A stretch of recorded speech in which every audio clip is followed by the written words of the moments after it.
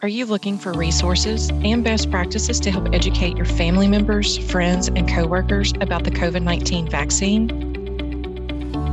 The American Healthcare Association and National Center for Assisted Living launched a campaign promoting the adoption of safe and effective COVID-19 vaccines.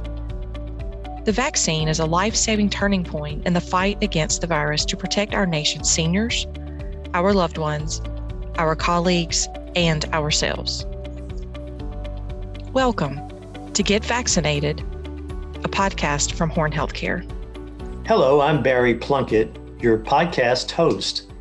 We are excited to have Courtney Bishnoi, Vice President of Quality and Programs at the American Healthcare Association and National Center of Assisted Living, well known as AHCA NCAL. Since the start of the pandemic, Courtney has led the association's efforts related to COVID-19 testing and vaccine distribution in long-term care facilities. She serves as a liaison to CMS, HHS, and CDC teams, as well as academic partners to develop testing and vaccine guidance and resources for long-term care providers.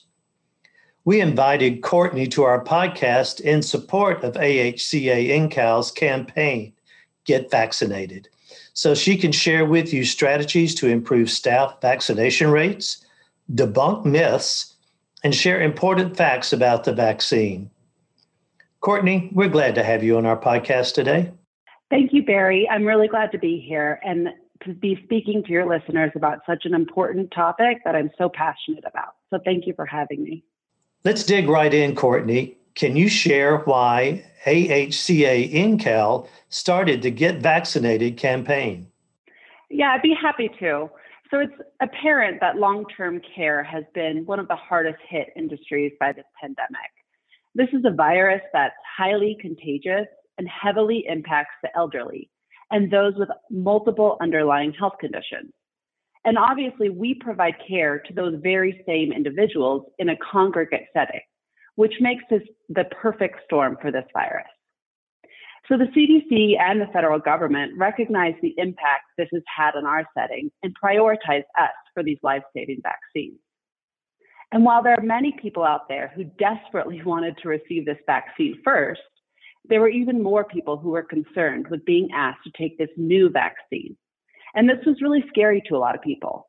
And so we realized that we had this unique opportunity to become a leader in promoting the health and safety of these vaccines, which is why we launched the Get Vaccinated campaign to help our providers reach their staff, but also to reach the public directly. And these vaccines have been truly life-saving in long-term care. There's this amazing graph on our website where you can see the cases and deaths climbing week to week, just climbing up and up. And then all of a sudden you see this dramatic drop in December where the cases and deaths just plummet. And that drop started the very same week these vaccines began rolling out in nursing homes.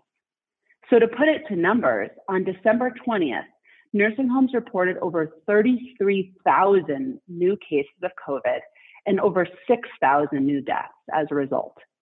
And as of early July, we had 722 new cases and 100 new deaths. That's predominantly due to these life-saving vaccines. So when you hear public health officials say that this vaccine is the best tool to fight this pandemic, that's exactly what they mean. But with all the recent attention on staff vaccination rates and the Delta variant, it's obvious that we have so much more to do to promote their widespread adoption, which is one of the reasons I'm so happy you asked me here today.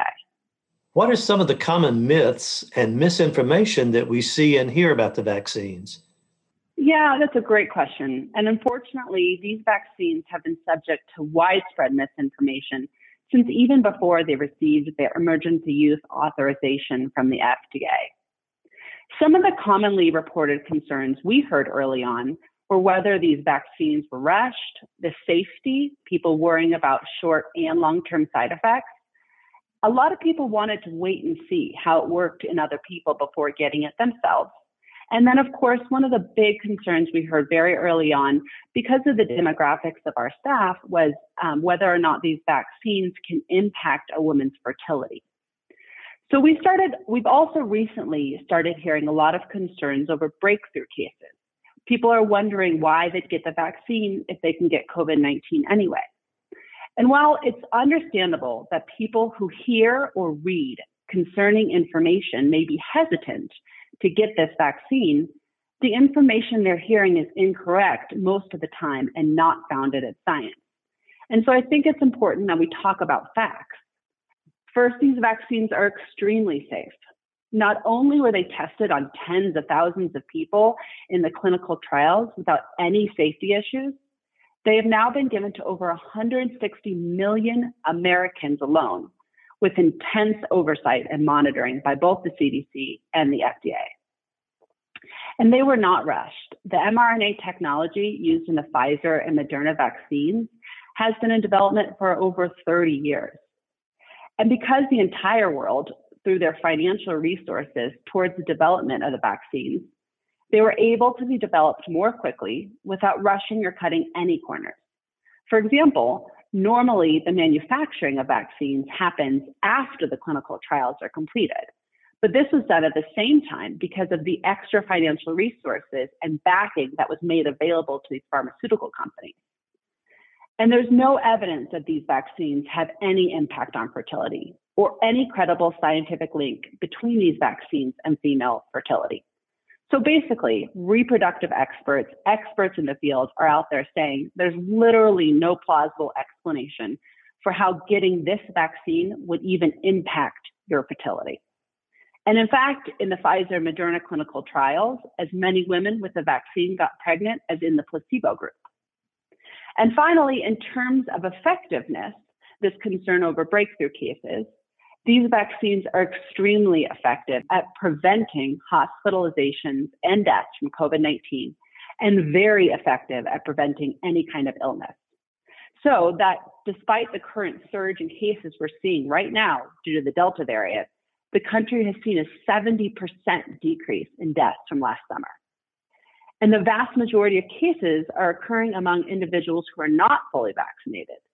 So the CDC reported that from January through May of 2021, less than 3% of hospitalizations occurred in fully vaccinated persons, and 99% of deaths are from non-vaccinated individuals. So the most effective way to protect yourself and those who you care for is by getting a vaccine. And particularly for those people who are living with someone who isn't vaccinated, such as children under 12 who don't have the opportunity to be vaccinated, or someone who's immunocompromised, or even just at more risk for negative outcomes from COVID-19, it's even more important that you get vaccinated to protect those people in your home or in your lives. Courtney, that was amazing. Terrific information. Thank you. And I hope that answered a lot of questions and certainly eliminated some of the myths. Now, for facilities struggling with low vaccine rates among staff, what strategies can owners, administrators, and other leaders of long-term care facilities implement to encourage vaccine-hesitant employees to become vaccinated?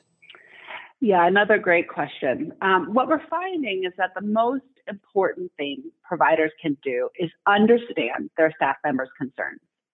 Hesitancy is clearly a very complicated issue, and it can be shaped from cultural, political, or societal perspective. Providers need to listen to their staff and understand their concerns in order to develop effective strategies. So for example, a staff person who might be hesitant to receive the vaccine because they believe it will impact their fertility, they'll require different strategies or information than a staff person who may not want to be vaccinated due to a distrust of government. So leaders must employ multiple strategies to reach staff. Anyone who's out there right now trying to encourage staff to get the vaccine knows that it's not one conversation or one all-staff meeting that solves this problem. This is an ongoing challenge that leaders must address with ongoing strategies. Leaders should employ communication strategies that are frequent, targeted, and personal. This means they need to happen often, they need to be targeted towards the staff's concern, and involve personal conversation and interaction between leaders and staff. For example, one provider I know of spent months educating their staff on the vaccine, the science behind the mRNA technology, and the safety and importance of getting the vaccine. And they've achieved more than a 90% uptake among their predominantly minority staff. Senior leaders should have one-on-one conversations with their staff that show empathy and care for their concerns. And when talking to staff, leaders need to consider the language they're using and modify their message based on any feedback they get from staff. They need to listen to staff's concerns and respond without judgment or reproach. They need to use trusted sources to share information, such as the CDC, public health officials, and address misinformation with facts. So for example, if a staff person has read or learned from someone that the vaccine will give you COVID-19, you should ask them where they got their information, and then address it with information of your own from multiple trusted sources, and offer the opportunity to talk to a doctor and another staff person who received the vaccine. It's also important to meet people where they are. So it may be that a trusted source to one person is different than a trusted source to another person. So pulling from sources that you know that staff person will respond to based on their own perspective is really important. Safety is also a big concern among people. People want to hear from trusted medical professionals. And so providers should make available medical professionals to host town halls and address staff concerns. Leaders should seek out staff members with influence in the organization that are on board with the vaccines and can help encourage or influence other staff to take the vaccine. And employers have to support their staff in receiving the vaccine through things like paid time off for the vaccine administration and any side effects that might incur. It's incredibly important that you break down any barriers that might exist to getting the vaccine, whether it be transportation, time off, or any other concerns that staff are facing. You have to help address them to make sure that they get the vaccine. For example, early on, we heard a lot of staff who were frustrated that they were being asked to get the vaccine on a Friday before they had the weekend off with their children. So you don't want to ask a person who might have potential side effects to take time out of their personal life to deal with those side effects. You want to make sure that you're breaking down all the barriers possible and making it as palatable as possible for that person to get the vaccine. Employers and organizations should also incentivize and celebrate staff who do take the vaccine. And finally, providers should focus their messages on positive benefits of taking the vaccine, such as reduced testing that they might have to undergo, promoting the safety of the residents who staff members truly care for, and protecting themselves and the others that they love in their lives. Thank you. Trust and good communication is paramount. Thank you for those great suggestions. Now let's talk about mandates. If we place mandates in the workplace, does that solve all the problems? And is the work done as an employer? If it were only so easy, unfortunately, no. Mandates are obviously an extremely hot topic right now. You can't really open your news browser without seeing something about mandates in the news. Many major and high-profile employers, including the federal government, have recently announced or are preparing to announce mandates for their employees. And AHCA-NCAL just released its own statement in support of employers who choose to enact a mandate.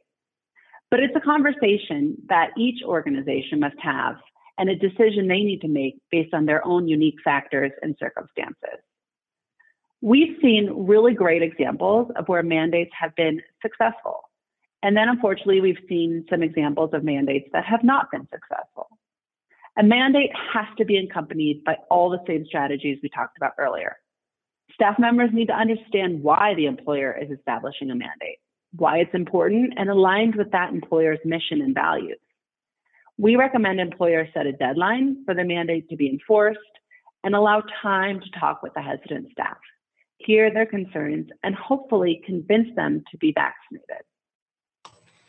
The topic of trust is talked about among almost everyone today, especially when it comes to government, big pharma, big tech. So this has a huge impact on vaccine rates. Where do you think the biggest trust issues lie? And can we help long-term care facilities overcome those?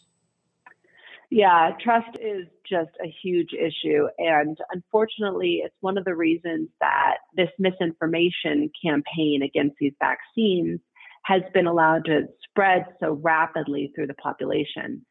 And it is a complicated and difficult issue. The best way a long-term care facility can overcome that is to establish their own trust with their employees. Employees need to feel that they're cared for by their employer. Otherwise, they're not going to trust them. So employers need to show their employees that they care about them, about their own health and safety and well-being as an individual in order to overcome the distrust that exists out there in our society.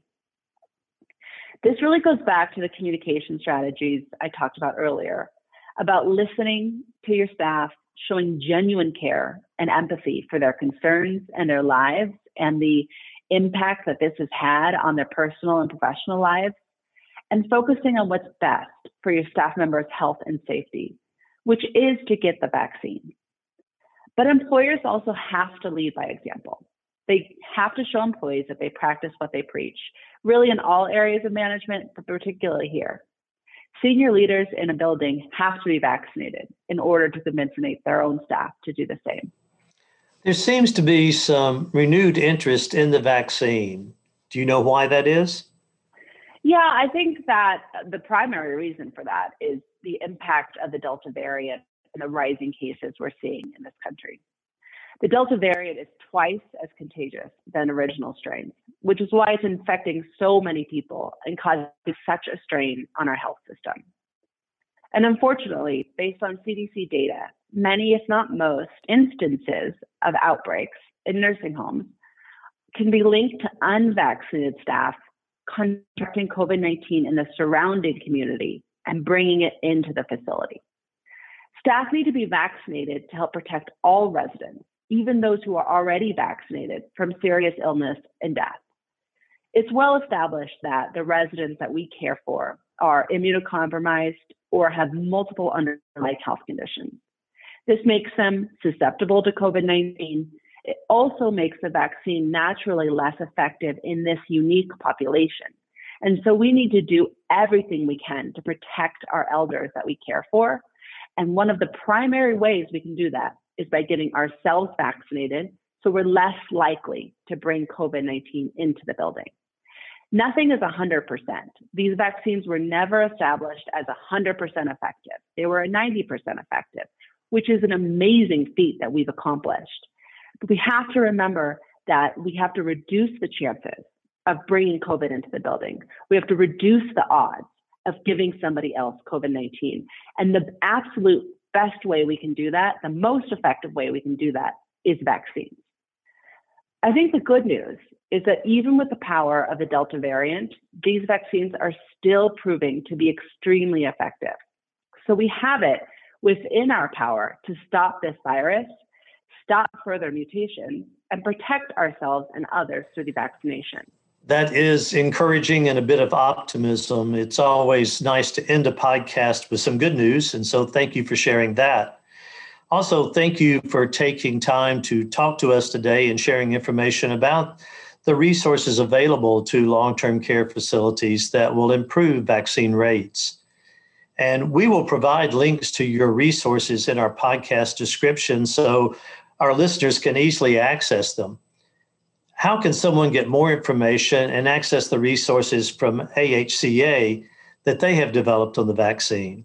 Yeah, all of our resources are on our Get Vaccinated website. All you really have to do is Google Get Vaccinated and you'll come to us. All of our resources are free to the general public. We have videos, flyers, and handouts. And we're working on new resources to address some of the hot questions out there, like about the Delta variant right now. So there's a lot on there already, and there will be a lot more posted soon. And I'd invite anybody, whether or not they're in the nursing home, assisted living community, to visit our website and get information. Courtney, your trusted information is invaluable. Thank you so much for sharing it with us today. Thank you so much for having me. I really appreciate it. Thank you for listening to today's podcast. If you'd like to learn more about the Get Vaccinated campaign or access the Communications Toolkit, visit getvaccinated.us.